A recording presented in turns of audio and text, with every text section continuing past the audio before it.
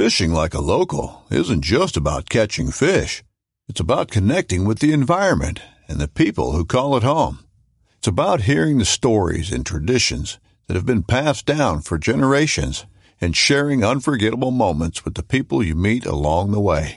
Fishing like a local is having an experience that stays with you forever. And with Fishing Booker, you can experience it too, no matter where you are. Discover your next adventure on Fishing Booker. This upcoming concert season will be all about the boots, and Tecovas is your stop for the best in Western style. Tecovas has seasonal and limited edition offerings this spring and summer, including men's and women's boots, apparel, hats, bags, and more.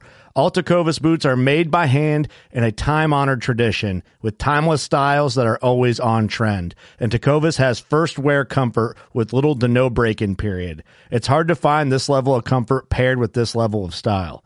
Stop by your local Tecovas store, have a complimentary drink or two, that's WCB style, and shop new styles. The smell of fresh leather and friendly staff are at your service. Many stores even have leather custom branding to make your boots truly personalized. And with regular live music and events, there's no in-store experience like it. If you can't make it into a store, just visit tecovas.com. That's TECOVAS.com. They offer free shipping on all boots, as well as free returns and exchanges, and ship right to your door. Go to tecovas.com and find your new favorite pair of boots today. Hey guys, welcome to the Working Class Bowhunter Podcast. The show is presented by Scent Crusher, scentcrusher.com. In our opinion, they are the leader in scent elimination. Crush all the scent. It's ozone technology. It's science. Everybody calm down. Does it work? Does it not work? Of course it works. You just got to try it. Facts. Go there. You can get the gear bag. You can get the closet. Basically everything you need in every aspect on your way to the hunt, and even during the hunt with the sprays and the soaps and all that good stuff that got you covered. Don't stink in the tree, man. Number one, man. Big bucks go downwind. This is day one shit. Yeah. Scentcrusher.com. Check them out. The podcast is also brought to you by HHA Sports.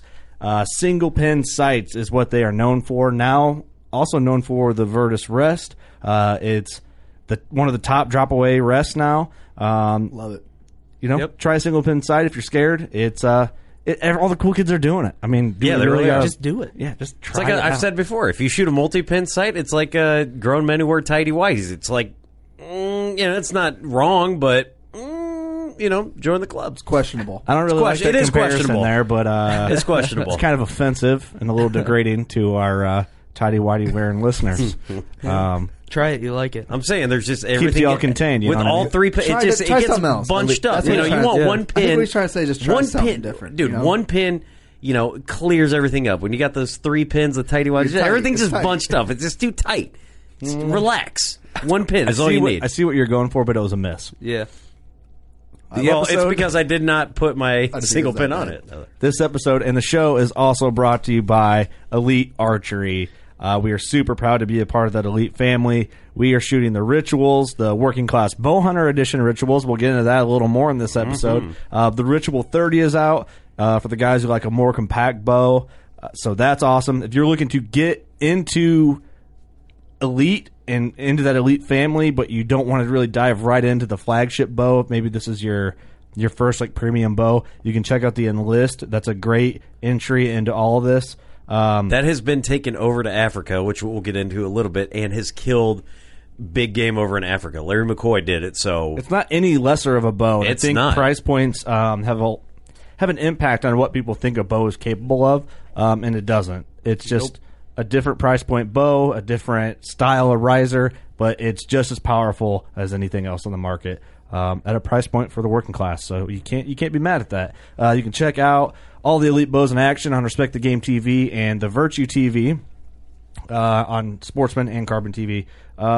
Also brought to you by Victory Archery. We are all shooting the Rip TKO Gamers, the arrows. Awesome arrows. People have been asking about arrows, but mid-season, which is weird. Well, hey, What's that? We've been doing work with them. Oh, but yeah, they've been put to work pretty good. But did you make a change on arrows last season? Yeah, I Mid-season? switched last year mid-season to these arrows. Yeah, so they're probably having the same season here like shit just ain't. That's a good point, man. Sometimes shit ain't working, and with arrows, it's relatively easy. I mean, if you've got at least an afternoon to burn, you can really sight in a bow. I mean, it's one of those. Yeah. Are you really going to trust it? But hey, man, if you're familiar enough with your equipment, making a change and dialing it back in shouldn't be an issue. Right.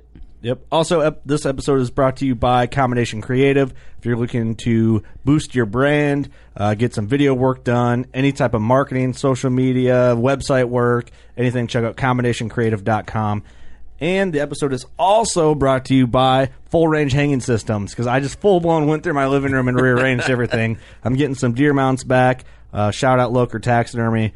But check out Full Range Hanging Systems. If you have a small house like mine and a lot of deer heads to hang, you can pretty much double your space of what you can put on a small wall. You can get the double system, and you can really pile it on. So hopefully your wife is cool and lets you do that, or husband.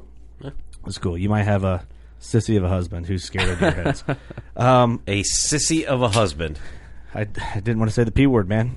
Okay. So don't judge me, okay? Yeah. Being nice. Good for you, Kurt. Good Thank for you. Thank you, Cameron. Thank you. Let's get on with the episode.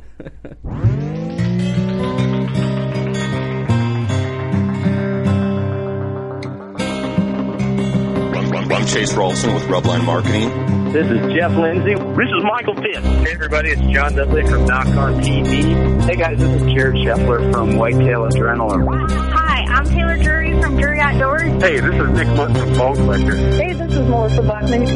Working Class Bow Hunter. Working Class Bow Hunter. Working Class Bow Hunter Podcast. Working Class Bow Hunter Podcast. Working Class Bow Hunter. Working Class Bow Hunter. Working Class Bow Hunter. You're listening to the Working Class Bow Hunter. That's right. This is a podcast for Billy Joe Lunchbucket, the working man, just like me and you. My name's Travis T-Bone Turner from the Bone Collector. Thank you for tuning in. Nobody pushes the envelope like Working Class Bow Hunter. Hey, this is Jules McQueen, and you are listening to the Working Class Bow Hunter Podcast. It's really, really not that good. Working Class. Working Class.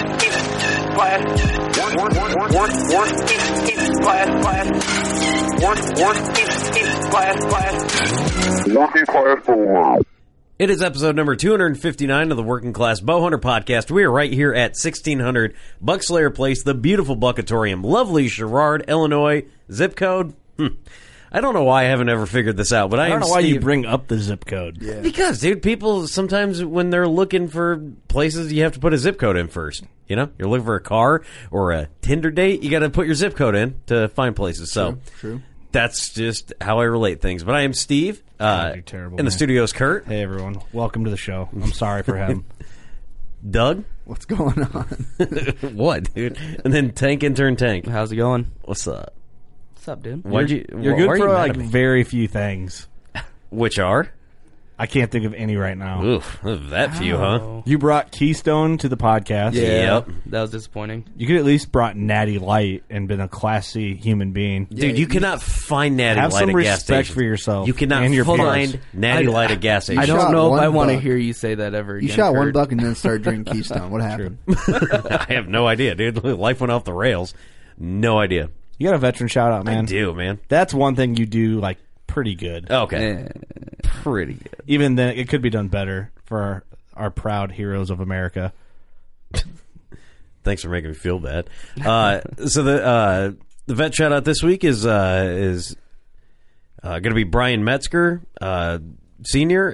It was sent from Adrian Metzger. This guy was in the Navy. The additional info is going to be the USS. Tattanal. Tattanal guided missile destroyer in Desert Storm. So the guy served over their early 90s. So Brian, thank you for your service to this country, man. We really appreciate it. Everything that you've done. You guys went out there and fought for freedom, and we certainly appreciate all the freedom that everybody who joins the military helps to keep going. So it's a great thing. Thank you for your service, and I love being able to just do whatever I want because we don't have a tyrannical ruler. It's Thank the you shit. for your service, man. It is the shit, man. I don't, I think everybody likes to tiptoe around. It's like, yeah, thank God we got these guys out there that are willing to do stuff so we can keep doing dumb shit. It's awesome, man. The and I love it. choppiest veteran shout out you've ever done. I appreciate that veteran more than anything else right now. I do, dude. Because we appreciate you. Thank you for your service. Steve, you did a great job, man. Oh, come on. You're killing it. You are just, you're on top of it. Are you being facetious right now? I couldn't be more proud of you, man. Firing on all cylinders. Right now, I'm just like, man, Steve's really motivated, man. He's really getting after it. Thanks, Daddy. Don't. Steven. Stefan. Stop that. Let's cut into the show. Jeff Southall is joining us on today's show. Jeff is... He's familiar with us, by the way, so this is going to be a shock to anybody. Everyone's like, oh, God, what's this guy getting into? Jeff is a miracle worker in many ways, and we were going to talk about all that and many other things. I'm worried about where Steve's going to take this episode because you and Jeff talk a lot. Yeah, we're Xbox Live Gamer buddies. So this is going to get crazy. So let's get Jeff on, and we'll just cut right into the goods. All right, on the phone with us, we have my personal good Xbox Live buddy, Jeff Southall from the Outdoor Group. Jeff, how you doing? Very good. How you guys doing today? Good. Thanks for coming on the show, man. It's we're well overdue. I know. It's been a long time. Yeah, it's been a crazy process. So for those of you who don't know, Jeff, you tell the people what you do, who you are, and what you do, and then we'll get into how we met you because it's a funny story, and it involves me, you, and Kurt in a funny text thread. Oh, yeah, the story. The prank. Oh, yeah, the story, exactly. Yep. Well, I've been with the Outdoor Group here in upstate New York for about 4 years now, and I'm a graphic designer there, and I have a team with me of Brittany, who's another graphic designer, Katie Darcy, who's our social media person, sweetheart, Joe and Matt, and they're our web guys, so we make up our own team there.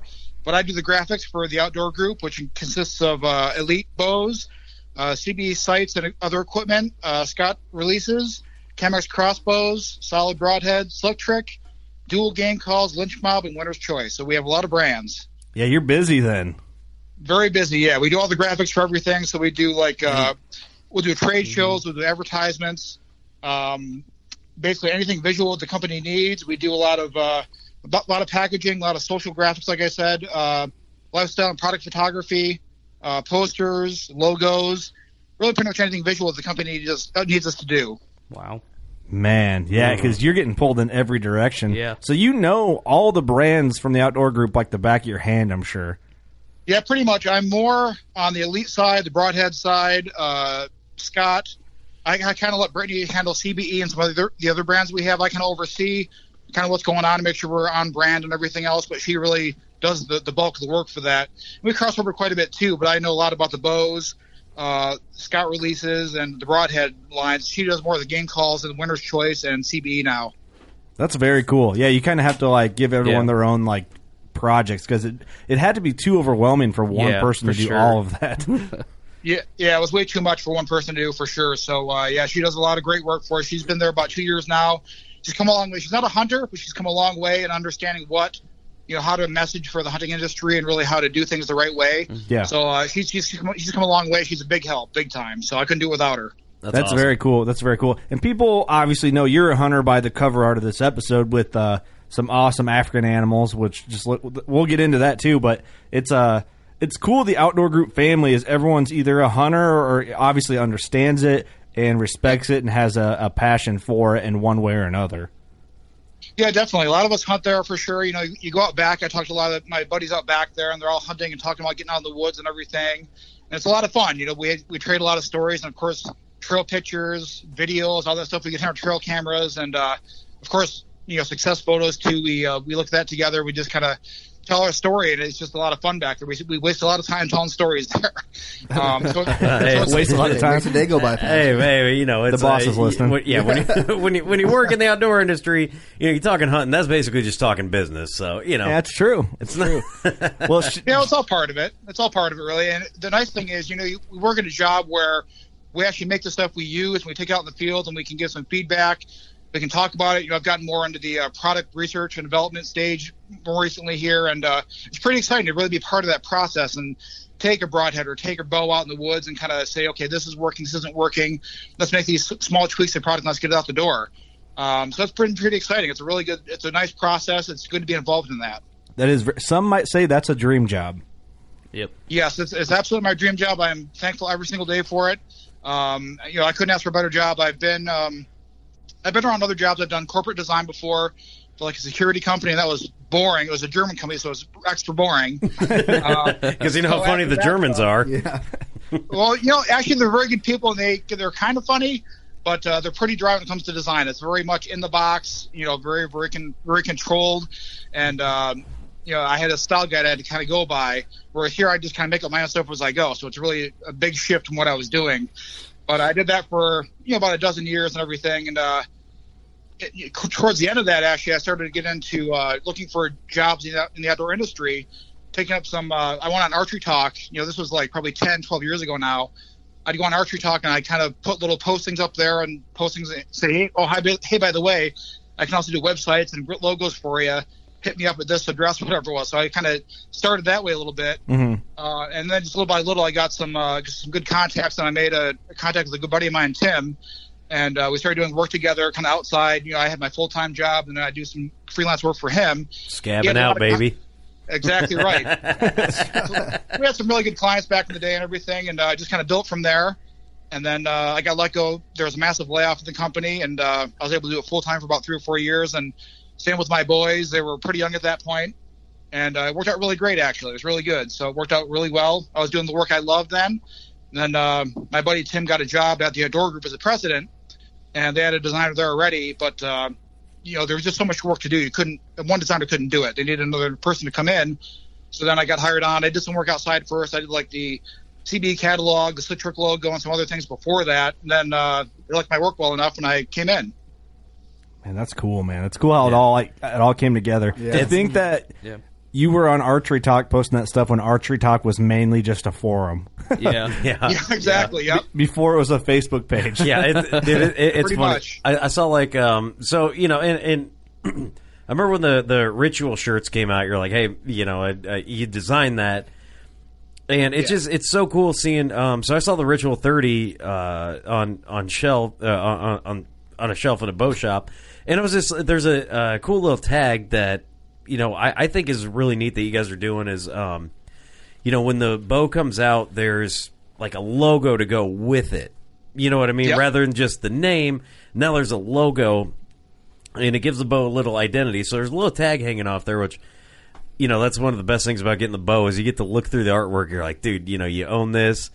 Yep. And I saw that, and I was like, man, Jeff did that. It's wild. From this, should we just go into the story, the prank story, or how? Because Jeff is the man behind. I mean, you're one of the main guys, and the guy who designed and put together the Working Class Bowhunter Edition Ritual, which is incredible. And I think about you every day that I grab my bow.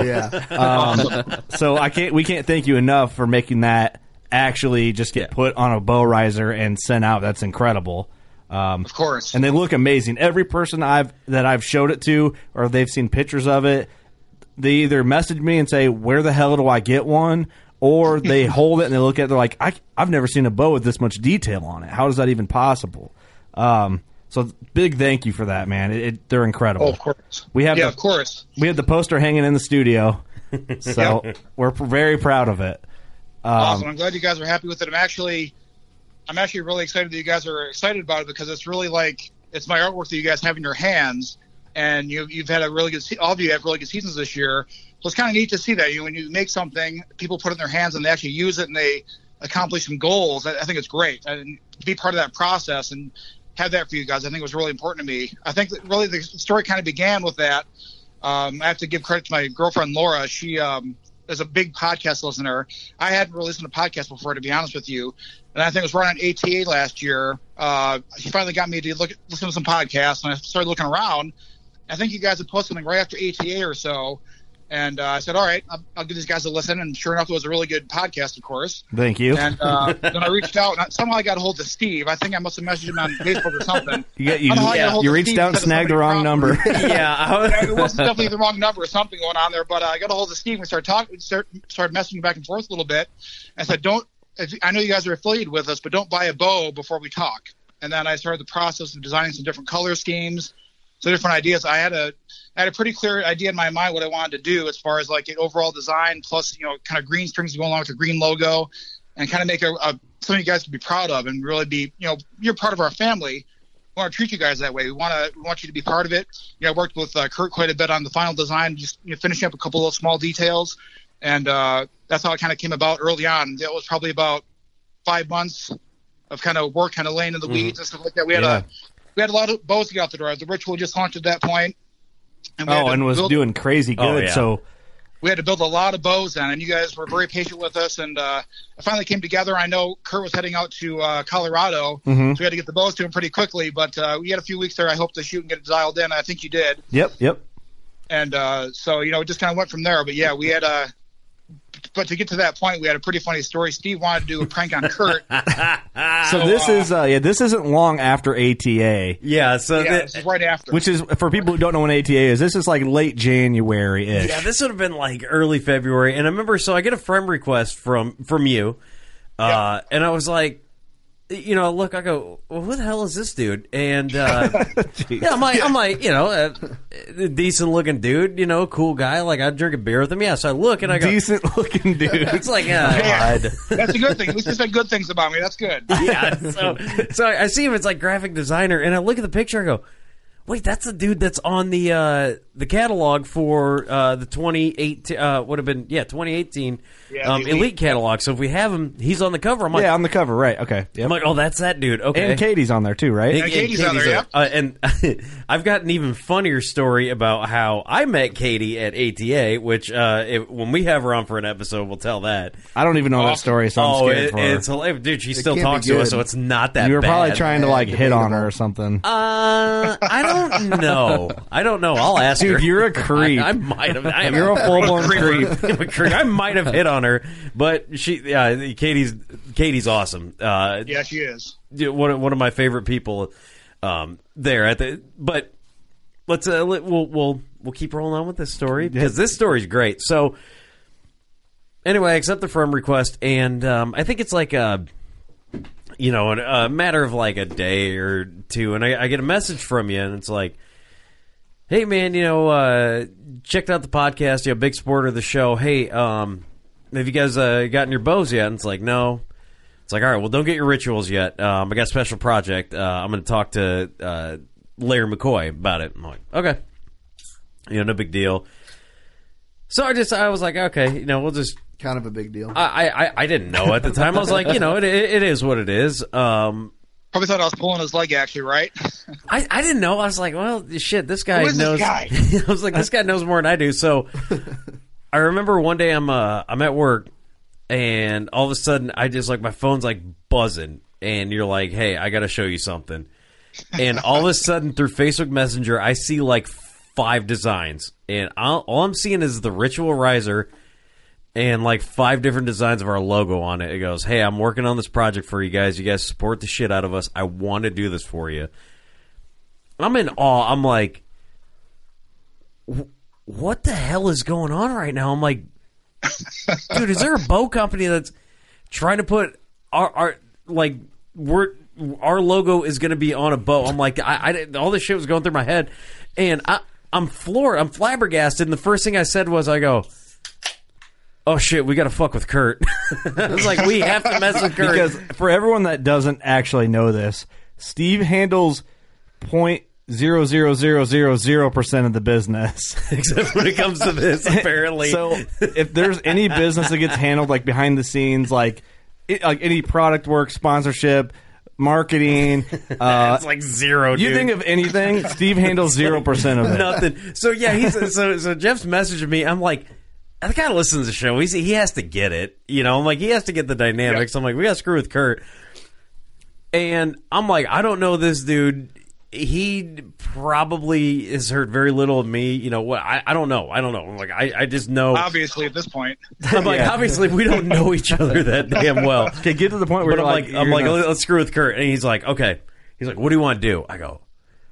I'm like, how easy is it to you make like a mock-up design? Like, you know, I'm like, and the way that you'll get into this, how you design the bows is pretty complex, but once you get like a pattern, you can screw with it. I was like, oh shit, dude. I'm like, do you want to put like a waffle or something on it? Just like, it'd be like hilarious. And you're like, I don't know, we got to screw with them. I go, can you make any pro wrestling themed bows? And I get 2 images back. The first one was Jake the Snake. The first one was the Jake the Snake. I'm going to see if I still have them in my text messages from Jeff. Dude, the first one was no. The first one was a Bret Hart. Oh, I don't have them anymore. Damn it. It was a Bret Hart themed bow, and it looked cool, but it was like it was weird because the way the riser and it was just like a him. But then when you sent the Jake the Snake one, and like as quickly as it came, I was like, dude, that is the shit, and it is awesome. So you guys plotted out to So and then I was like, all right, cool, and I think because then I go, hey, here's Kurt's phone number. No, it was the WCB WWE Rick Rude dude. ritual. It was the ravishing Rick Rude one, dude. Oh yeah, that was in there too. Are we allowed to post that, Jeff, or can we just have to leave it for? Oh, definitely, yeah. Go right ahead. That's totally fine. Okay, we'll post it when people start asking to see it. So perfect, dude. I'm talking to Jeff through Messenger, and I give him Kurt's number, so we're all in a and it was great that the messages popped up. No, we weren't in a group chat when Jeff sent me these. We weren't in a group chat. Oh no, okay, yeah, because I was screenshotting you. Okay, yeah, okay. So I was talking to Jeff. Sending him over at work or something, right? That's right. And Kurt, so I give you Kurt's number, and I was like, hey man, send it to him. And so the way I remember it, Jeff, we were talking, and then I can't remember exactly. You might remember a little better. Because I imagine you drink less than me. More than likely. You said something about, hey, I want to do something special for you guys, all this, give you guys your own special bow. So I'm thinking like, oh, cool, our logo on it. That would be amazing. Like, dream come true, right? Yeah. Wrong. And then, I don't know, I mean, you could take the story away from here if you remember the details. Yeah, we said, I didn't know you, of course, but I was sending you this random message. You didn't know me from anybody either. I'm sure Steve maybe said, there's this designer guy trying to make a bow for us or something like that. Uh-huh. But I texted you out of the blue pretty much saying, hey, I've got these designs for you. Why don't you take a look and see what you think? And sure enough, I sent over, and of course, Steve and I were talking in the background, of course, and saying, well, I hope he doesn't hate me for sending these over. Is he going to want to punch me or what's going on here? So I sent him over. I tried to keep it a straight face as much as I could through texting and all that. But, I tried not to give it away or anything like that. I said, I've been working really hard on these designs. I think it's something really good for your company. I know that Steve loves wrestling, so I want to do these special designs for the podcast. It's going to be awesome. So I sent those over there, and I could kind of, even through text, I could hear your voice like, what the fuck? That's what happened. I think I texted Steve and said, oh my God. Kurt goes, Kurt's like, he messages me and he's I think literally I texted Steve. I said, dude, I remember what I said. I said, if this is real, I'm not like, I can't be mad at it because it's a free bow. But if this actually happens, I'm going to fucking stab you. You're going to stab you, that's right. Yeah. And then I think you guys were sending screenshots of this prank you guys were playing to each other. Because Jeff's like, because Jeff's like sending messages back that was what he's sending me. Yeah, and he's like, we're going back and forth. He's like, all right, this is what he's saying, and I'm like, I'm sending what, because you're texting him, and then I'm messaging Jeff, and then you're texting me, so I'm sending screenshots of the conversation you're saying. He goes, I'm like, dude, just keep it up, and you're like, and Jeff goes, I'll keep it up until he drops one F-bomb. It was like the first text, and I'm like, dude. So finally, I give him Kurt's. You got to think of my point of view. Like, my dream is to have my own edition bow. And then right? No, listen. Let me. So I'm like, man, this would be amazing. Like, because Jeff's like, hey, you guys are gonna get your own bow. I'm like, no way. And then the wrestling mock-up comes through, and I'm like, Steve just ruined my dream by, and so I'm like immediately, I almost drove to your house and just punched your legs until you couldn't walk out the door. And luckily I didn't have to. But you know what I mean, though? In my head, I'm envisioning like, oh, my dream's coming true. And then to see like Steve's wrestling references just come back and bite me. Oh, my God. So it was great. Dude, the funniest shit. So I think eventually, Jeff, you ended up sending a mock-up of the actual, like... That's when we got into the group chat. Yeah. And, yeah, that was the end of it, yep. So... And I was like, I was shocked, but like I was also having the time of my life. Like, yo, Kurt thinks he's gonna be holding Rick Rude's package. Yeah, the thing is, like, you put his package right on the grip, right on the riser, right on the grip. Yeah, exactly. I mean, it's an incredible looking mock-up. Like, it's clearly a joke. Obviously, it looks good, but it looks actually pretty cool. The Jake the Snake one looked really good. Yeah, they're funny, man. What Steve doesn't know, though, is we almost sent him one of the wrestling bows when you guys got your bows. When you guys sent, we sent both to you guys. We almost sent Steve the actual wrestling bow instead. Oh my God, that would have been so funny. That would have been incredible. Would you have been mad? I would have liked it. Too. That would have been the thing. That would have been great. He would have loved it, dude. That would have been awesome. So let's talk about, Jeff, some of the mock-ups, though, because, we went through, I mean, I don't know how many mock-ups we went through, and, man, they were all awesome. And that was the hardest part, is you made everyone so cool that all of us were kind of arguing. We're like, well, but this one has this, but this one's cool because of this. And we looked at them. We had to find something that, like, I just had to be, like, mad at Doug. So he's like, I love that. And I'm like, well, if Doug loved that, then I have to hate it. Like, that's the only way we could have decided. We almost broke up over it, Jeff, just to let you know. Exactly, I know. Because me and Eric were leading one way. Yeah. Well, Jeff, talk about the designs and kind of go through that process of, I guess. Yeah, so go ahead. So basically, I'll take a picture of a bow. I do the in-studio photography for the bows and everything. So I'll take that bow, and what I do is I kind of cut out the riser. So you have the entire bow, picture of the entire bow on a white background, then you clean it all out. And then basically you cut out the riser part of it and make it kind of a grayish color. And then you can take any pattern. I've done some camel patterns. We can do anything we want, any sort of custom bows. Any sort of design you want to do. Basically, sky's the limit. You can do whatever you want. Then you superimpose over the top of that, and you can go in and select out the areas you want to cut out of it and the entire shape of it. And then you can just kind of layer it on top of that, with like an overlay effect and that type of thing. And it just kind of looks like it's on the riser because you have the shine coming through the riser and it looks dimensional. And it works out pretty well. We do a lot of mock-ups that way in-house. We just kind of look at things, was this pattern working?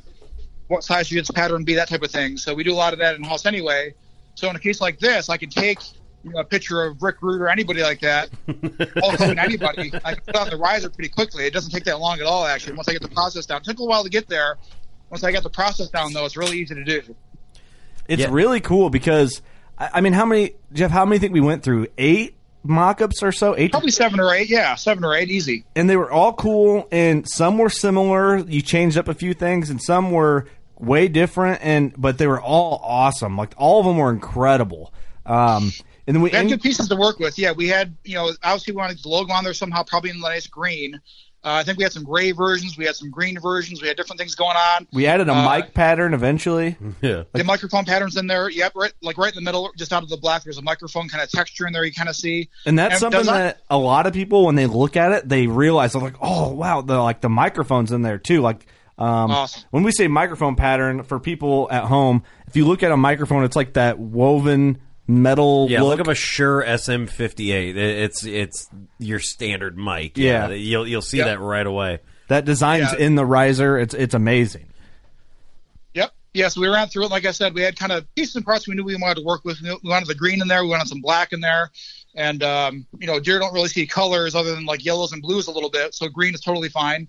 So we wanted to design something that would be a tribute to the podcast, of course, and also be huntable, usable bow, really. We didn't want to be really big and flashy with it. We wanted to have, be almost like a camo in itself in a way. Yeah. Yeah. They're incredible looking bows. We have the mock-up, and we'll post all this with the episode, and we'll post it on Facebook. We'll post it in the comment section, so you can scroll through and look at all of them. But you have to see the bows in person. They're so incredible. Yeah. And I've had one of my best seasons of all time with it this year, and it's just the luck of the podcast is just built into it. I'll never get rid of the bow. Awesome. It's going to be framed or hung up in a with shadow the mount. box, dude. It might be a bow I always shoot. And I do have to say, and we can go into like the process of how you got this design on the riser, but I was curious to see how it would hold up to just around the grip where you hold on to it and banged up on, tree stand steps and sticks. And I had mine in the backcountry of Colorado, and the thing looks brand new. Like there's no wear and tear or nothing on it anywhere. It's incredible. Mm-hmm. No, it's a process called color fusion, and basically you take what I do is if I design a pattern for the bow, or we get a bow from somebody else like a real tree or like a mossy oak or kuyu, what they do is we go out to this company called Color Fusion, and they make these socks for us. And basically what the sock is, it's like reverse printed on the inside of the sock with the color and the pattern. What they do when we get those socks into the plant is we prepare the bows, we make them like a whitish color. And basically it has chemicals on it that will receive the ink once it's heated up. So we have a really good color fusion team too in the back of the plant, and we'll take the socks to them, or they get the socks in from a shipment, and then they will get the bows all prepped and ready to go. They put the socks on. That's a pretty cool like vacuum process. They have to vacuum it in there to get in all those little. If you look at your bows, or any bow that we make, you'll notice the fit and finish is excellent, and that's because those guys get in there every little curve and every little cutaway. They get the camo in there and they vacuum it together basically, and they put it in this oven essentially, and it bakes for like 15 or 20 minutes depending on how dark you want it, and then you get it out, and the ink just adheres right to the riser like you painted it right on it. And the other good thing is very durable, like you've seen with your bows. It's extremely durable. I've dropped bows in the past. I've done made mistakes and whatever else, and it still holds up. I mean, it holds up through a lot of different things. It's a really durable process. Like I said, you can do whatever we want with it, which is really fun. I've done my own kind of camos and working with different things as well. And, it's just something that it's a lot of fun to work with and play with. We did that independent series over the summer. Oh, yeah. Or actually, late in the spring for our Echelon bows. And we wanted to get that out there. And it was just a very unique pattern. We did the Stars and Stripes. We did the Battleship Gray, the green, and the kind of tan color. And it went pretty well for us, actually. It was something very unique, very different. And the customers kind of latched onto us. It did well for us, and it's just fun to do that. We have a really good team out there. Those guys are artists out there. They take the ideas in my head and we can put it on a bow. It's really pretty amazing. It is cool. And then for people that, if you go to the cover art of this episode, that bow obviously is a custom bow that you made, which is so cool. Yep. Yeah, it's my Africa bow. I did that one right before I went. About 2 months before I left for Africa, actually about a month before I left. Kind of a short notice thing, so I made a bow really quick. And I just kind of looked at Africa, and I wanted to get a kudu at that point until I found out how expensive it was to get one over there. Oh yeah. So I got back a little bit, but so I just wanted parts of Africa. So I did there's kind of kudu stripes in there. There's kind of the oranges of the sunset. There's kind of a dried grass, kind of medium light brown in there. There's slight greens in there for some of the bushes that are still alive over there that time of year. Just basically all of Africa went into that bow. So I just kind of wanted, it was like it was almost like a canvas I wanted to paint, just kind of a one-off bow. It's only one of a kind. There's only one bow like that was ever produced. So I've got it in my basement right now, so it's kind of neat. That's so crazy. How do you not just make a million bows? Yeah, that's what I was thinking. Budget. Well, actually, we get a lot of scrap bows. We have, during the cutting process, there are mistakes that are made. There are bows that don't come out. We have a very high standard of our process. So if a bow isn't 100% right, it doesn't go to the next level. So we have a lot of kind of blend bows or bows that were dropped or whatever that is. We can kind of play with, and it's kind of nice. And if you ever come to the office, which I hope you guys do someday, I hope so. You'll see behind me. I'll have I have a good 20 or 30 bows behind me, all risers that are decorated. That's different cool. things we've tried. I think you sent me some pictures of that, and it's like every color variation, every design that you could ever imagine. Some you can't even imagine. They're that awesome. It's a cool process, man. And it's probably got to be a little difficult, like you said, when you put something on a computer screen and, whether you guys are testing a new color out and it's like, okay, let's try this. And then you actually put it on a bow and you're like, oh yeah, that is totally not what I got. That's probably got to be one of the bigger headaches of your job. But then again, you probably got that plus side where you're like, we'll see how this goes. It's like, damn, that thing turned out nice. It goes both ways for sure. It's definitely like, oh, this is going to be great, and it turns out not so good when you really look at it on a bow. A bow design is really tricky because when you're doing a pattern, you can do a flat pattern to go on clothing or like a big wall or something like that. It's pretty easy. But then you have to consider that you're cutting out 90% of that pattern in a block. So you have to be very conscientious about how that kind of lays on the bow with the cutouts in there. So you can't put like a baby's face on the bow because you'd never see it. It would be just like skin color. The eyes would be gone, the nose would be gone. You have different kind of cutouts there. You can't really put a picture per se on a bow. You have to be very conscious of what you're doing with that, and you have to just kind of design around that essentially. Yeah, and that's kind of interesting that you brought that up. And when you were talking about the different camos, Kuiu, Mossy Oak, Realtree, it's one thing to put a Realtree pattern on a hoodie, and have that look good, but then to shrink it down, so it's like it's your job to, okay, how can I take this pattern that they sent us, get it down to a bow size, because it's not, it's not exactly the same size. Like, you have to size that up to make it look good on a bow, but also, so it's still camo, essentially. Yeah, that's right. My philosophy, early on, even when I first kind of started, there were other people kind of making that decision, and we'd get a bow in, and especially like new Kuiu, when that first came in, I remember it came up on the bow, and the first samples that I saw looked great. I mean, they're full size, full clothing size, so the natural clothing you had, full size, it looked awesome. I was really happy with the bigger areas of dark and light and how it kind of worked together. And then they looked at the limbs, and said, man, we got to get that camo on the limbs, so we're going to shrink it down to 25% of the original size. And I think the quiver hoods too are the same way. They wanted to really shrink it down. Literally, we get 25% of original size, so it was really almost small. So you get the pattern in there. They're very concerned about that. I said, no, you shouldn't be doing this. Number one, Kuiu didn't give us the go-ahead to be able to do that. And also, you want to match the pattern. You don't want by the time you shrink down the pattern, it looks totally different. Yep. It's no longer the pattern that's on your jacket or on your pants or whatever it is. It looks totally different. It looks like a very small, miniaturized pattern. It doesn't look the same at all. I don't think it looks good. I don't think it ever looked good. So I always fought for, go 100% with everything we do and just make it look right. Yeah. It's still a struggle today even, too. I think we get a lot of socks in there about 75% size. So then you get a Realtree edge bow in, and the leaves look a little bit smaller. They're not quite right. And I think that's kind of the problem with some of the camo in general, too, is just that, I think the colors are so muted. There's so many tans and so many kind of muted colors together, it turns into like a blob at distance. So I've become more of a fan of the more broken up colors, like a Kuiu or just some of those other broken up colors. The new edge is kind of nice. There's more contrast in there. There's some more color and that type of thing in there as well. But yeah, some of the older patterns from the last 10, 15 years have been kind of muted looking, and I don't think they're quite as effective at distance. Yeah. Yeah, that's interesting. You have a deeper relationship with camo patterns because, you're forced to analyze them like that, whereas we only see them as like close or far away. Yeah. Really. Yeah. I mean, on the shelf. On the shelf, it's one of those. Yeah, it's interesting. It's a different way to think about camo in general. Well, there's definitely shelf appeal. I mean, you want to get to the customer and have it look good in their hands and say, that it looks really good. I want this jacket. I want this bow. I want this quiver, whatever that's going to be. You want that the kind of shelf appeal from 2 feet away, where they hold it in their hands and said, yeah, from 2 feet away, this looks great. I want this product. But then when I design my camo, those things I'm working on right now is you want that, it looks good in your hands. There's a lot of detail in there. There's a lot of things going on. There's things in there that are interesting to look at. Then you get 20 yards away. It's still effective because you have these bigger kind of mid-tone areas that are broken up, and there may be some gradients in there, but there's some big areas of breakup in there. Then you get 40 yards away. It's still effective because you have those big areas that are still being used effectively too by the eye. So when I design a pattern, it's very much about 2 feet away and up to 40 or 50 yards away. What does it do? What does it look like? And how does it change? My goal is to make it change as it goes out there as well. Mm-hmm. Man, that's wild. The way that you explain that and you think about that, that's kind of how our producer Jordan from Combination Creative.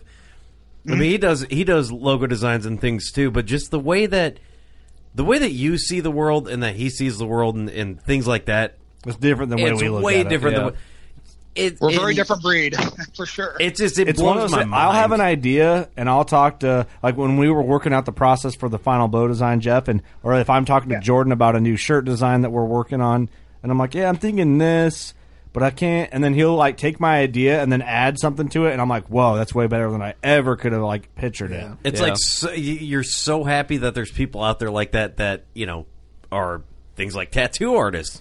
Yeah, because if you just gave them same family. It's like it's like, hey, I want a tattoo of my family on my back, and they just draw stick figures on you. It's just like that's right. Like the stickers in your back window. Yeah, and it's and it's very cool to hear a guy, and I consider you an artist. Oh, of course. I consider myself an artist too. But what? Stop. Steven. Of watching TV. But I do consider you an artist, and I do appreciate that. You want to bring, like, every day you go to work, you're like, I need to make this look good, and you're bringing He's kissing it. your ass, Jeff. And you're a hunter. Absolutely. That's perfect. I'm just saying, dude. Fine.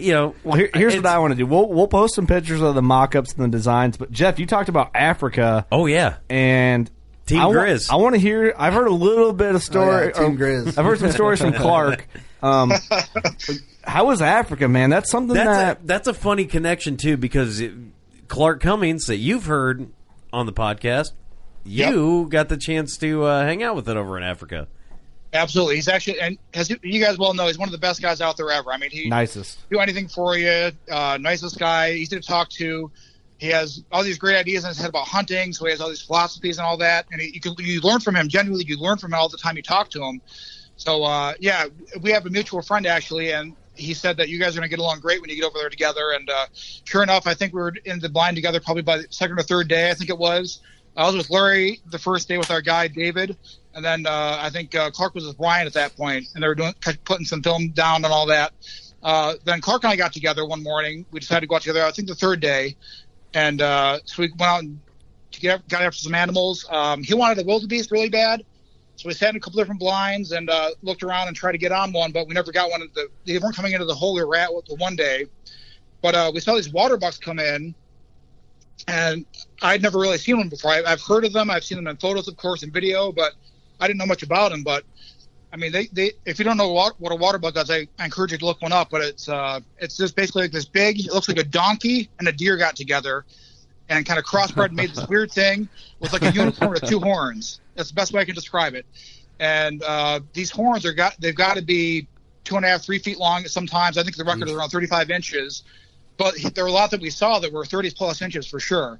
And that's a big animal. And, it's about it's bigger, it's taller than a deer. It's probably like the size of a Canadian whitetail deer. It's about the size of it. Okay. But it has these big, massive, kind of curved over horns. And it's just, you see it walking through it, kind of waves back and forth. And it's just crazy to see. So I decided I wanted to go back and get a water buck the next morning in the blind we were in. And so Clark and Jack and I were sitting in this blind, a 2-person blind that 3 of us were in, 3 grown men were in a 2-person blind. With bows. So we got really close to each other that day. And but we saw a lot of animals that day. It was pretty crazy. When you go to Africa, you basically, Larry and I actually went out and still hunted the first day. We tried to walk. We saw some red hartebeest I was going after. That was my choice animal.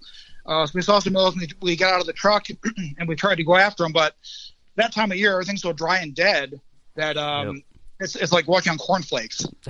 So we got within about 80 yards of them. Steve's dream. It's all just crunch over there. More Frosted Flakes, then. Pretty much Frosted Flakes, yeah, exactly. So we got within 80 yards of the hartebeest, and then there were some zebras out there, and they busted us, and everything just bolted after that, so we never really got a chance.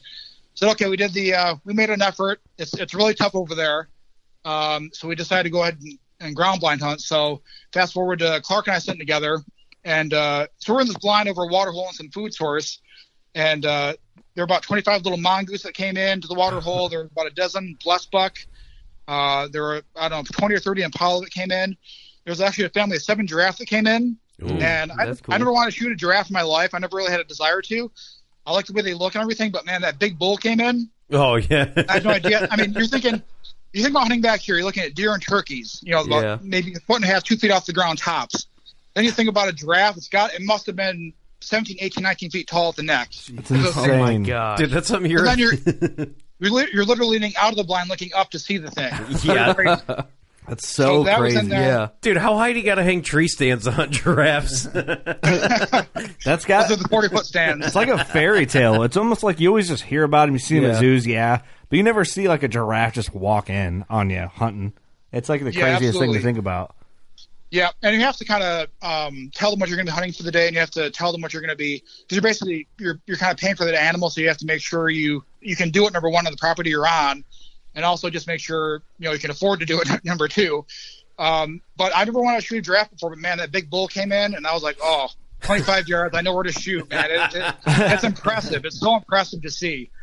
But yeah, then after that we saw a group of about a dozen big water bucks came in out of that group. There were good like 5 or 6 that came in. And Clark was filming me. That was the plan for me to take a water buck that morning. And then so these water buck came in, and if you don't really know water bucks, which none of us really did, Jack, our guide, obviously knew the water bucks, but Clark and I didn't know what to really look for. They all look big to us. And so there were probably 5 or 6 that were really big that we wanted to kind of get after. And they kind of stayed together, and our guide would say, okay, the one looking left right now, so we both kind of were on the same page and whatever else. Another couple minutes goes by, and the one I wanted to shoot kind of quartered hard away, and basically my only shot was behind the last rib up to the front leg on the opposite side. And I remember just picking a spot that says of a dime on it, and at I think it was like right around 18 or 20 yards, I just drilled it. And, man, it was a really good shot. I used a raptor trick, and it blasted right in. It went right all the way in. I think it hit the front bones and the front shoulder on the opposite side, and it only went like about 60 yards. That was it. That's awesome. Perfect shot. So They're Clark cool. and I were celebrating, of course, and Jack and I, we were so excited about it. And then I see this look on Clark's face, and he's like sick to his stomach. I said, Clark, what's going on? What's wrong? He says, I don't think I got it. I was like, what? And I couldn't really be mad because I was still really happy at that point. But then, sure enough, we didn't get on the right one because there was confusion because, like I said, there were 5 or 6 big ones there, and we're trying to figure out which one is which. So so I made the shot. And the good thing is, I mean, I can still see it in my mind's eye, and I still enjoy the memory of it and all. Would have been great to have it on camera, but I'm glad Clark was there with me and Jack was there with me. It was a great experience with those guys. But I still see it in my mind anyway. So I have that footage in my mind, I guess is the best way to say it. That's so cool, man. Clark was so sick to his stomach, I could tell. You guys know Clark. Oh yeah. How bad he must have felt. He was devastated. Oh, I bet he's like the nicest guy, one of the best humans you'll ever meet. I bet you he was so apologetic the whole trip. He'll tow your vehicle. Go ahead. Yeah, up and down the rest of the day, he was apologetic, and don't worry about it. It was a great experience with you guys. Thank you for being there, number one. And I couldn't be too upset about it. It was fine. I had the water buck down, and I was excited about that. So that's all that really mattered. But just to see his face and how much he sunk after that shot, it's like, oh God, I don't think I got it. I could see it in his face. Oh man, that's a great story. How many animals did you shoot when you were over there? I shot an impala, a wildebeest, and that water buck. That's awesome. I shot a guinea fowl too. How many? So what are you getting? Shoulder mounts or skull mounts or? The wildebeest, I'm having a European mount done, and then I'm having the entire hide done for the cool. wall. The impala, I'm just getting a skull mount done, and for the water buck, I'm thinking I have that head mounted, shoulder mounted. Oh, cool. Yeah, that looks good.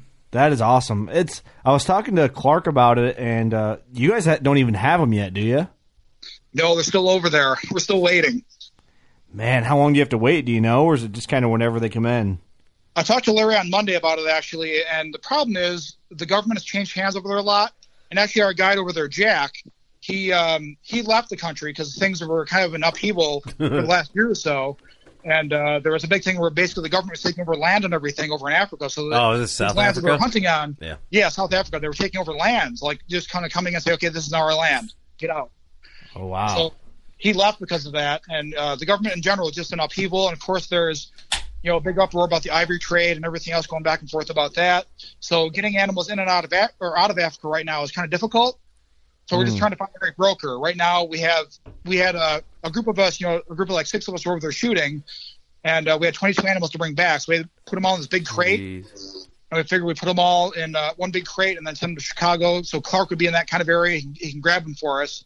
Then we can just kind of figure out the rest from there. But that's been the plan since August before last August. So it's been a while. Oh man. Yeah, are you worried that you might not ever get them? Is that a concern? My stomach's been announced for the last year and a half, almost 2 years now. Yeah, it's tough. Oh man. Did you lose any hair over it? I feel like I have. Yeah, actually, some more. That's a bummer, man. I couldn't even imagine. It's really tough. I mean, I know you guys just I think Kurt just got some mounts back or something like that. But imagine just waiting for all this time for animals. I basically have wall space planned for it. I'm just waiting for these things to come in. Because we went to this bazaar thing, too, in Africa. I got like another warthog tusk and some other African carving type things. I have like a whole wall planned. And I just can't wait to get my animals back. We're just sitting here waiting, though. Dude, the look on Clark's face that I don't think I got it was like foreshadowing of how you're going to feel for the next year and a half. We didn't get our mounts. Yeah, I know Clark's bummed about that too. We went on that kudu hunt, and I filmed this kudu hunt there. You probably saw it on the show there. And I made sure I didn't miss the shot for sure, because I wasn't going to do that. There's no way. I think it was like the you should have messed with him and said you didn't get it. Oh, I didn't get it, Clark. You would have seen Clark come out. Actually, I did bust his balls. I think I told him that. I think the camera was off. I don't know what happened. I'm not a cameraman by trade, but I was there helping out the guys and trying to do it too. I forgot to hit the red button. Oh shit! Clark, I think I did that for a second. Yeah, that was Clark's hunt was a great hunt too, and like I said, I was making sure I was not going to miss the shot whatsoever. So I really stayed on the animal. We communicated better that time in the afternoon, and we got it done. So it was really exciting. And now you guys are known as Team Grizz, huh? Yeah, tell us how that happened. Can you tell us how that happened? Oh yeah, I forgot. Can you? Clark's kind of nickname has been Griswold. Clark Griswold is kind of the nickname he received a while back. And just kind of shortened down to Grizz. I think Larry had told me that one morning, the second or third morning there, you're going to be hunting with Clark today. I said, Team Grizz, great. I'm in. Let's go.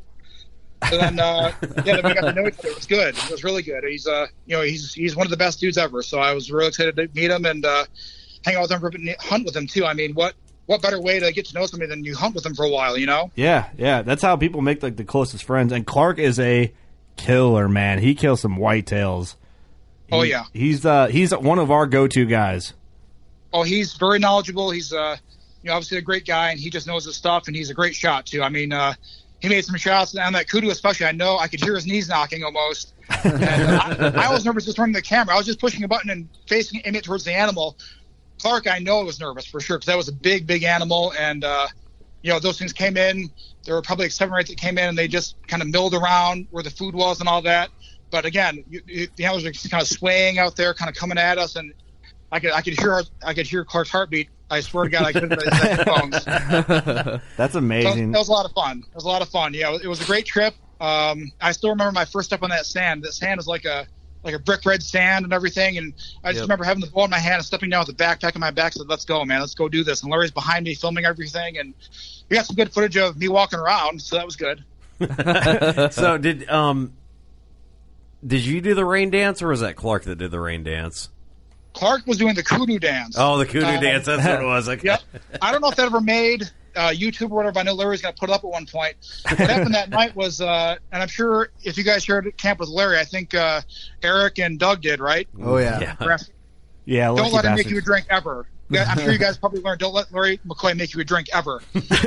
I watched him make the drink for Clark. It was like all this African rum and all this other stuff. He just threw it together, and he put like a splash of Coke on top or something like that. Oh yeah. Clark was pretty rough that night. So of course Larry had a camera. He went and grabbed a camera. Did Larry have a vest on in Africa the whole time? Yes. Larry had a vest on most of the time in Africa. Yes. Son, if you want to be the best, you got to beat the vest. To be the best, absolutely right. To be the best, you got to beat the vest. Absolutely right. Larry Ric Flair McCoy. Yep. Yeah, you need to make Larry his own logo, and it's just a vest with like nobody in it, and it just says Larry McCoy on the side of the vest. We actually talked about that yesterday, doing a Larry McCoy vest logo. Oh my God, I need that, dude. Larry's been saying we're going to get the outdoor group vests for since last ATA, and it hasn't happened. Well, I want an elite vest is what I want, but I want Larry McCoy's number on the back. I want a Larry McCoy edition vest. Can you make that happen? I think we're kind of close to that. To be honest with you. Don't tell him, though. I'm sure he's going to listen to this right when it releases just to check up on you. That could be. For sure. Dude, I need to make that happen. And then like the next vest is going to be like the Paul Biggs signature vest.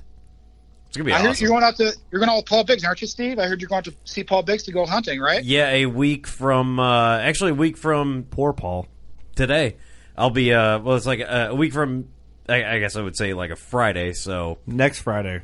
Yeah, so when the next podcast comes out, I'll be podcasting, and then I've been thinking about hitting the road because I want to wake up at like 8 in the morning, 4 in the morning, drive down. It's roughly a 9-hour all drive. The details, just but like I'm thinking, I don't know, man. I'm excited. I feel bad for Paul. He's gonna have to hold your hand the whole time, dude. I have to stay at his house. I feel bad for his family, his wife and kids. Oh boy, the girl is sleep outside. Terrified. Yeah, he's in trouble. They're going to be like, Daddy, what's the troll doing down there? He's making loud noises when he sleeps. He smells like a deep fryer. He smells like bologna. Yeah, he smells like he cheese smells like and old bologna. He smells like mistakes. He smells like fried food, and his breathing is abnormal. Oh my god! All right, I got a real serious question for you, Jeff. Do you? What do you got? Do you believe in aliens? Oh my god! Aliens? Yes, I do believe in aliens. I think I texted you one time that my dad and I saw a UFO. Somebody couldn't identify anyway. I'll just say that. We were up in northern Quebec, basically where the road ends. Then you take a float plane, you go in another 50 miles, another 2 hours or so. On a float plane, you go in and camp. It's basically this remote moose camp. So this is a true story. You're not yanking our chain here or nothing. Not yanking our chain whatsoever. My dad will tell you the same story actually. So we were up there and we were fishing at one end of the lake one night, and we started coming back. I said, and I looked up in the sky. There's this light up there, and it's a little bit brighter than everything else, and it was kind of weird. So I said, do me a favor and stop for a second and go back the other way. So then he turned around. He started to go back the other way where we came from, and it kind of moved with us. And then I said, okay, now go back the other way. So we went back the other way, and it went with us again.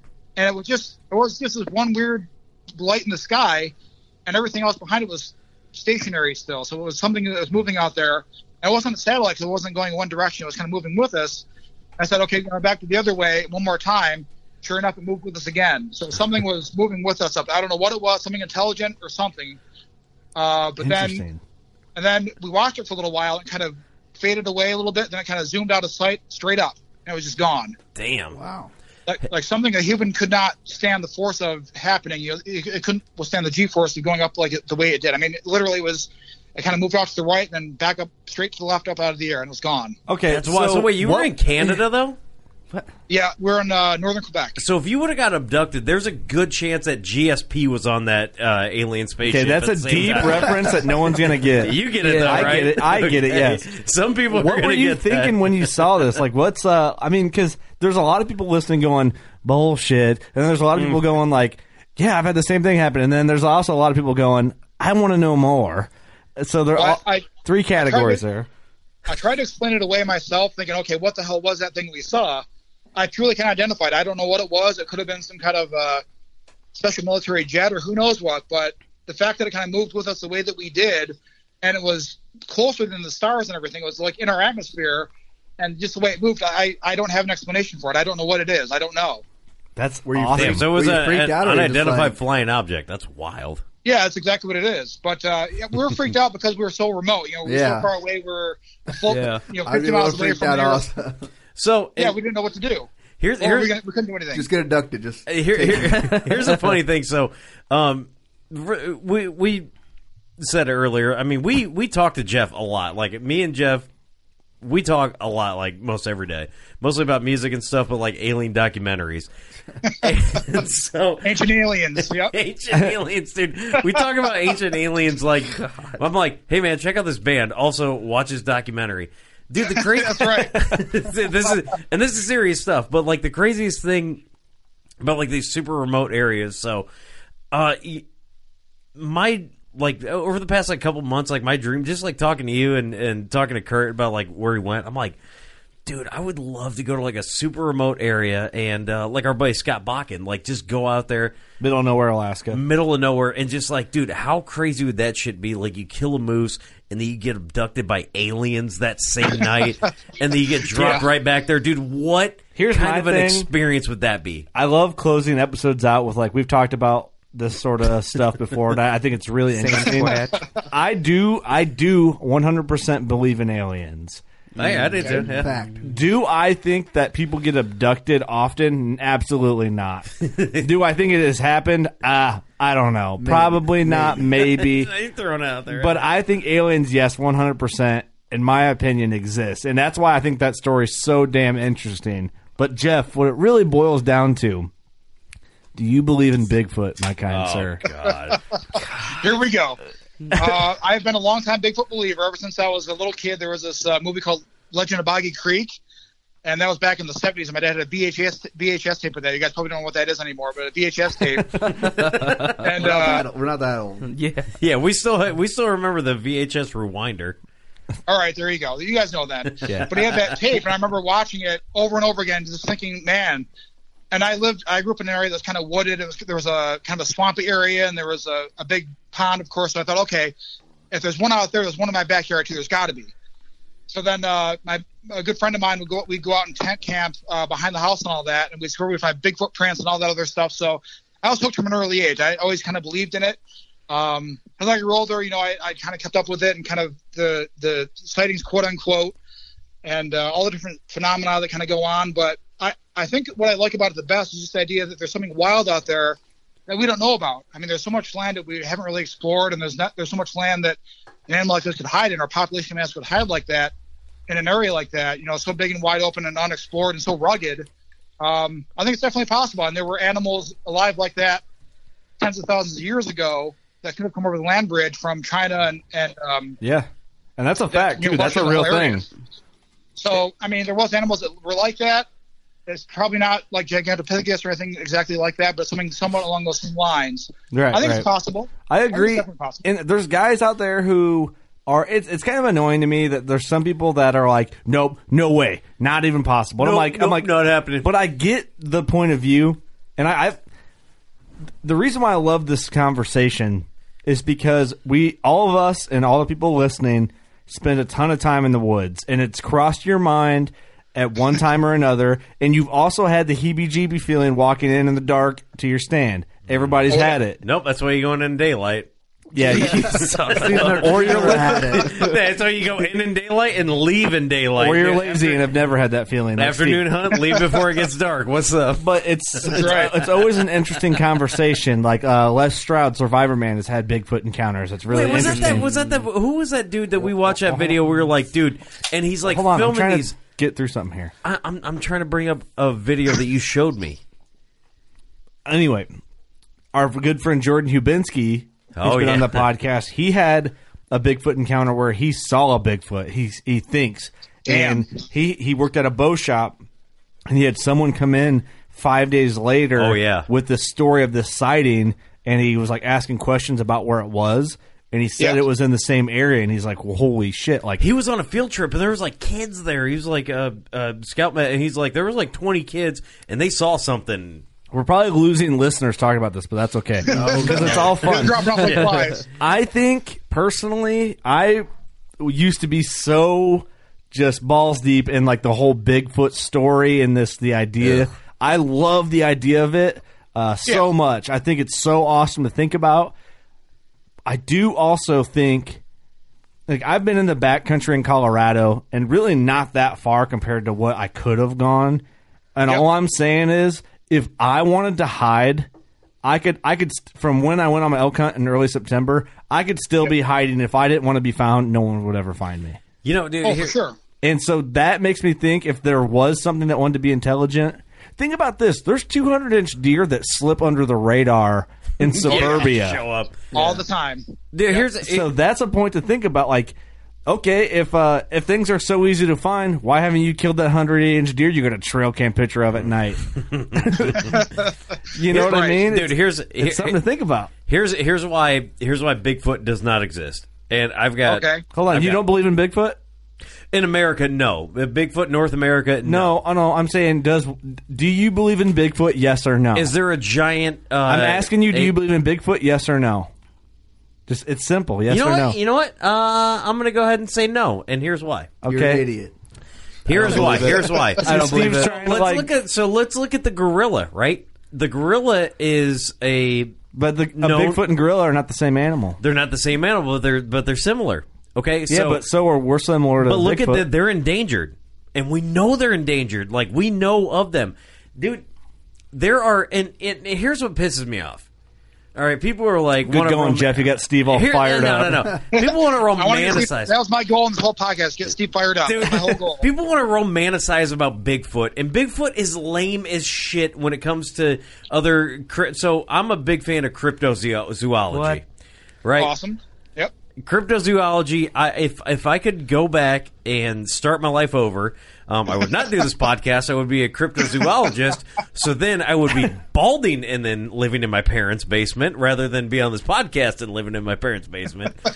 Because you just gotta. That's how cryptos. But there are so many other cool animals that, dude, I've literally spent most of my time watching documentaries about like mythical creatures. Like, dude, the New Jersey Devil is way cooler than the Bigfoot.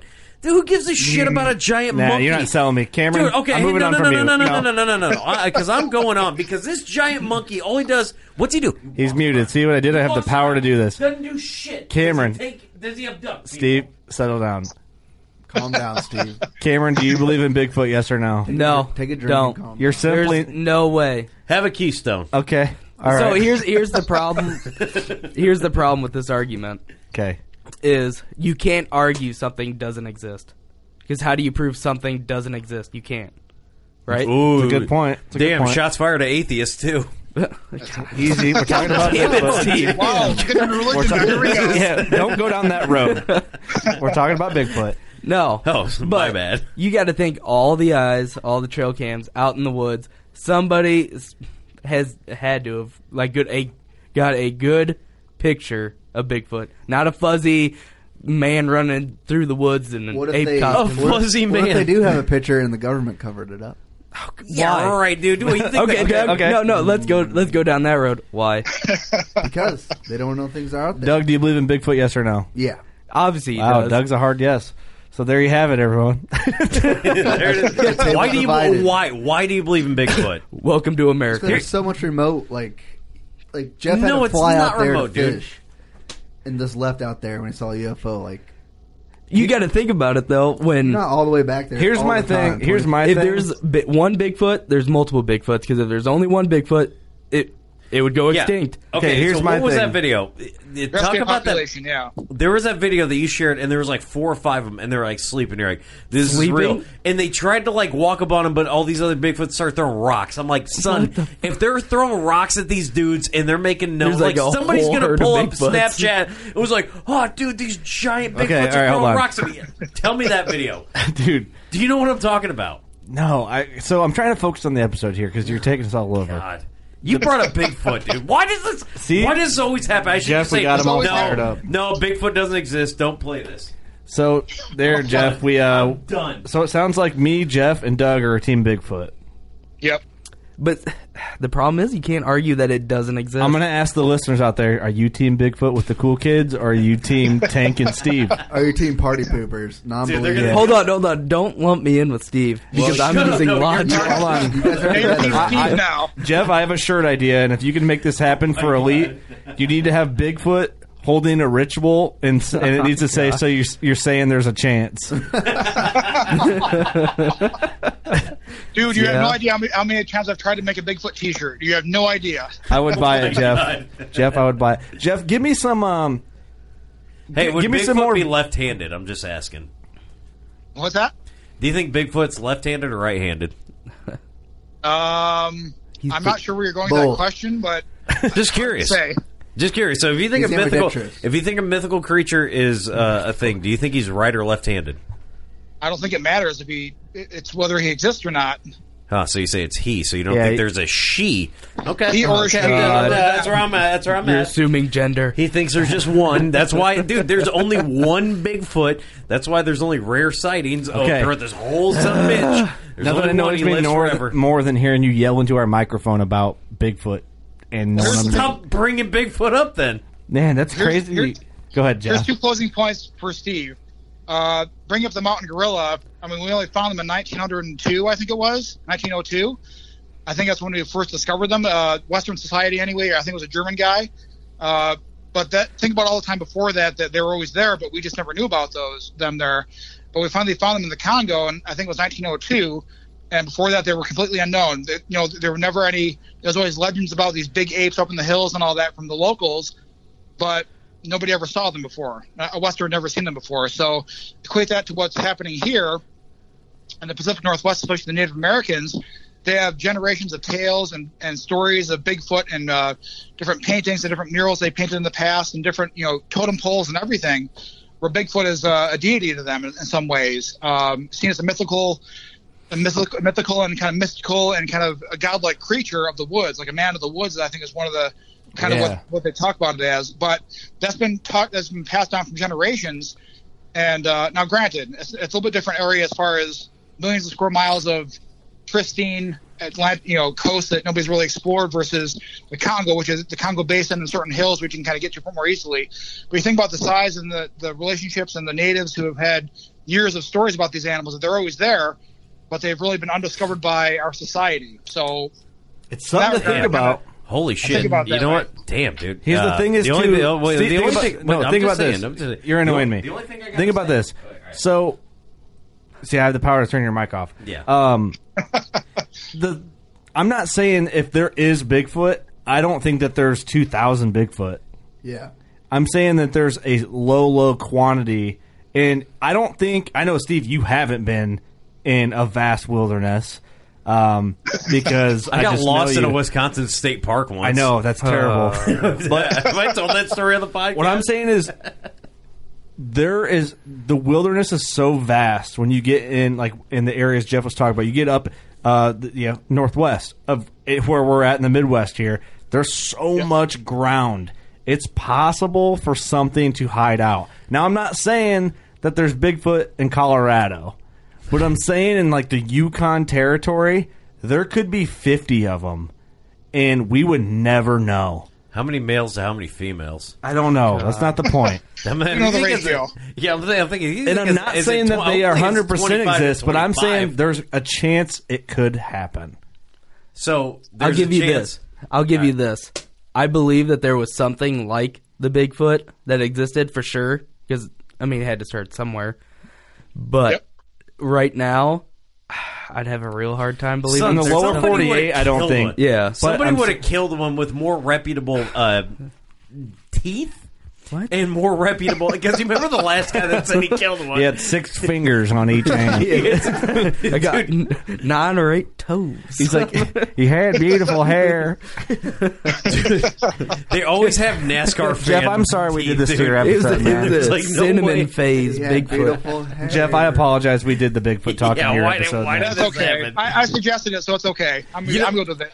You know what, though, dude? As far as, if a Bigfoot is around, I hope it is, because I want to hunt one and eat one. No, God, no. You don't have the ambition, man. Dude, I want to eat a Bigfoot. I want to be the first person. You got to kill a 2.5-year-old bucket first before you step to Bigfoot. He'd be hunting you. Dude, I want to be the first person to eat. That fat bastard. He looks good. I want to be the first person to eat Bigfoot backstraps. Bigfoot backstraps, there you go. And when Larry was on, I asked Larry if he would eat silverback gorilla backstraps with Sweet Baby Ray's or Cookie's barbecue sauce, but I want Jim Ross barbecue sauce on some Bigfoot backstraps. I'm thinking about how to get this episode back for you, Jeff. I'm sorry. Yeah, how do we do this? That's okay. It's okay. How does this happen? Jeff, thank you for Jeff did put in his notes that we could bring up aliens and Bigfoot we wanted, and I'll take advantage of those types of questions anytime I can. So I appreciate that. They're fun, right? Definitely. Yep. It's whether you agree or disagree, it's all in good fun. And there's some people like, nope, this is stupid. I'm shutting it off. No, relax. Calm down. I'm going to go turn on a hunting podcast where we talk about lifting weights. Have fun. Jeff, anything that you want to cover, man, quick? Or I figured we close it out with some fun conversation that got a little wild. So yeah, definitely. No, I'm really happy with you guys with the bows this season. You guys have killed a lot of animals, and it's been really good to see. I'm really happy with that. Like I said, to see something I create with you guys together, get out there in the woods with it and put some red on it. I love it. It's awesome to see your photos. Sometimes at first I think, man, that's awesome. And I think, what a bunch of dicks. So I haven't killed a deer yet this year. So. Hey, but Africa, man, you use your luck up there. Well, it's been a little while. I pretty much used all my luck. Yeah, I think I really did. I think that's where it was all went. So it's been rough hunting here the last couple seasons, but I've had some good experiences, some good things. My biggest thing this year is I saw a big 7-point chasing a doe, and literally the first 5 minutes I sat down, ran right past me about 30 yards and never had a shot. That was the only big buck encounter, a big doe that I saw this year. That was it. Man, some years just go that way, though. They just don't work out. Yeah, definitely. It was rough. It's been rough. I've seen a lot of young ones. I've actually called in a lot of young deer this year. A lot of does come in 4, 5, 6 at a time, and had some fun with those. But they're all like year and a half old and not quite big enough. Well, the thing is, there still is a lot of season left. I think in Illinois, once the gun season's passed and it gets into that getting into mid-December, I think a lot of people are kind of getting ready to hang the towel up. And I'm like, well, hold on, though. It doesn't have to be over yet. You still have a month and a half of hunting. What if you just showed up at Paul's house when I showed up there? I'm like, hey, this is my buddy Jeff. Do you know him?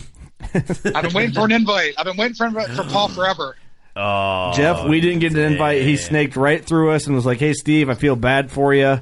Do you want to come hunt with me? This is out of pity, then. It's not because he wants to hunt with you. It's a pity. It's a sympathy thing. Yeah, it is. It's almost like, when you you see the commercials are like, for 25 cents a day. It's one of those. For one 3.5-year-old buck, you can make Steve. Yeah. Paul has some big deer at his house, though. He has some big deer around where he lives. So my God, yeah, he does. He's going to put you on some big deer for sure. He's had a great year, too. I mean, he's killed some big deer, and he knows where to find them, so he'll be in good shape, I'm sure. Yeah, he was sending me pictures early season. I'm like, holy shit. And one of the deer that he had pictures of, I believe his brother killed. And I was like, damn, that's a cool deer. I was like, damn, I wanted to shoot that deer, but...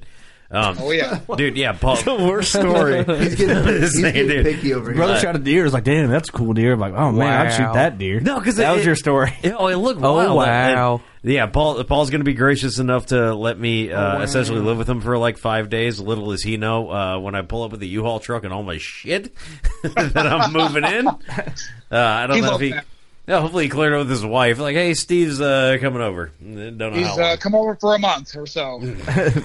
That's awesome. Well, Jeff, we appreciate the heck out of you, man. The bows turned out amazing. Literally everyone I show them to they're freaking out. Yeah. Can't thank you enough for those. I've had someone heckle me often about where they can buy one, which I kind of fun. Cameron's in here raising his hand. Yeah. We've talked about it. I want to talk about that with you guys at some point too, because I want it to be special for you guys, that particular bow. So that's why we haven't done that yet and offered that. Not that we don't want to. It's a matter of I want to make it special for you guys. And you guys are part of our family. And so it's hard to kind of think about making money off of it necessarily for me. But it's something we could do someday, but I want to kind of feel that out yet. I want to let you guys enjoy your bows. Of course. Have your time with it. And if there's a demand for it, we can probably make it happen too. But, it's important for me that it's kind of an individual for you guys only at this point. It's very cool. Awesome. It's cool knowing that there's only 7 of them in existence. Yeah. Yep.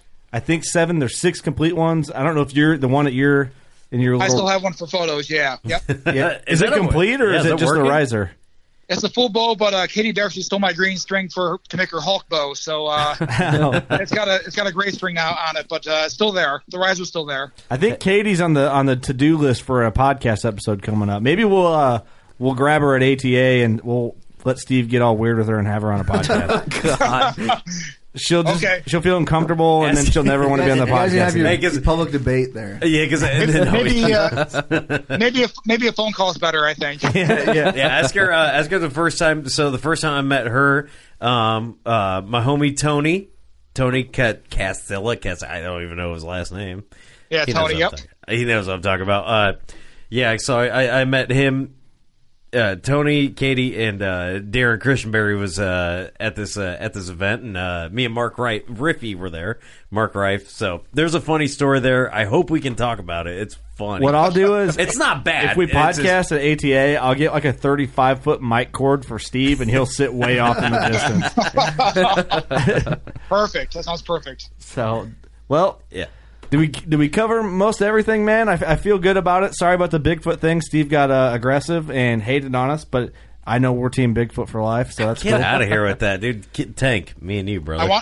I wanted Steve to get fired up. That's my goal. Like I said, that's my only goal on this podcast, to get Steve fired up. That's what I wanted. You accomplished it. Well, Perfect. We'll close it out. We're going to do a round of something positive before we end the episode. And do you want to start with something positive or end with something positive, Jeff? We'll let you go. I'll start it off. Like I said before, numerous times. I mean, I'm just so happy that you guys are enjoying your bows and doing well with them, and hopefully it bring you good luck for many years. I mean, that's what I want. I mean, like I said, you guys are definitely family for us, and we appreciate you guys tremendously.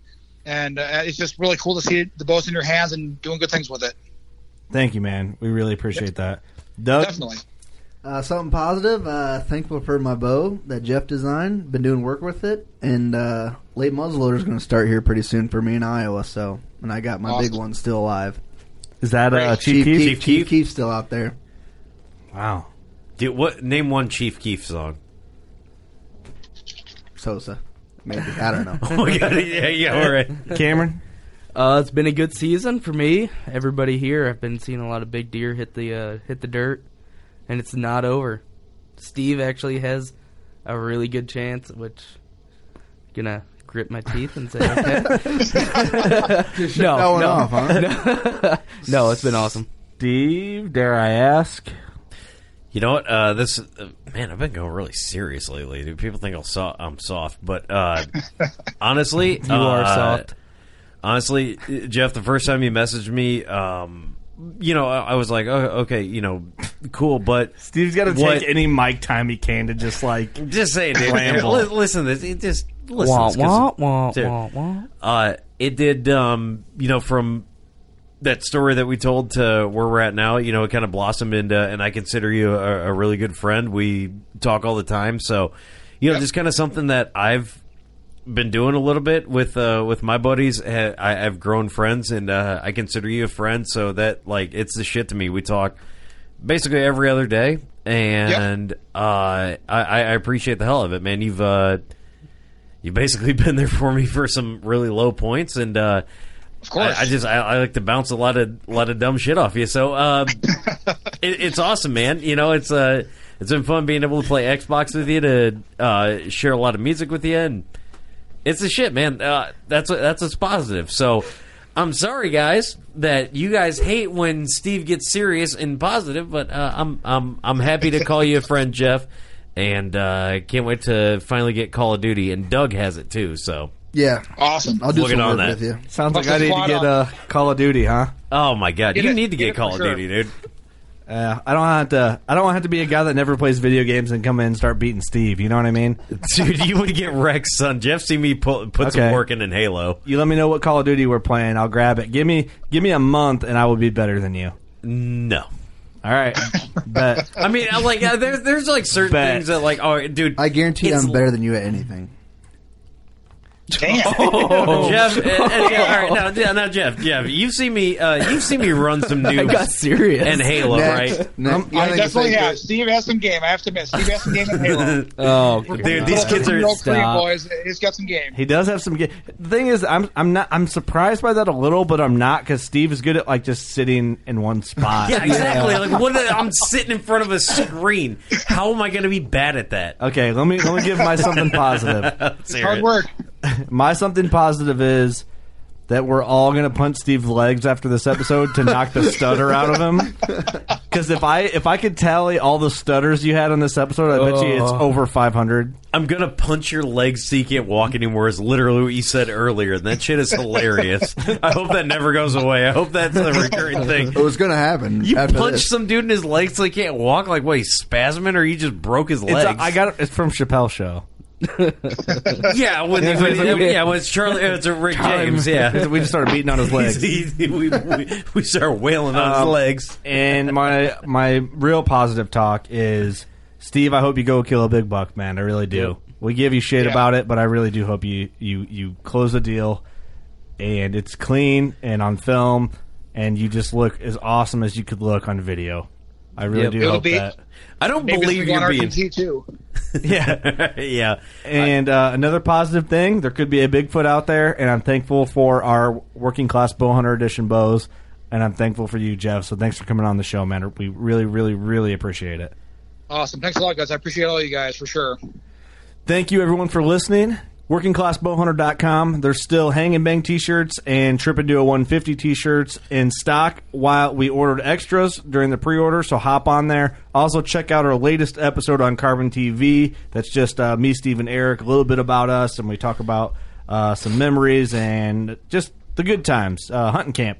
And Respect the Game TV, you got to go find the episode that he's talking about. Jeff, it was season 7? I believe so, yeah. Yeah, season 7. 6 or 7, I think. I don't remember exactly, but it's out there. Go out there and find it. Look up Africa, and you'll be able to see Jeff, Clark, and all the guys. It's a fantastic episode, worth the watch. Mm-hmm. All right, there you have it. You know what to do, everyone. Go shoot your bow. We love you. I'm Will Cooper, host of HuntStand's Make Your Mark podcast. For even more content, be sure to watch the original films from HuntStand Presents on the Waypoint TV channel every Tuesday at 10 p.m. Eastern. Visit waypointtv.com to learn more.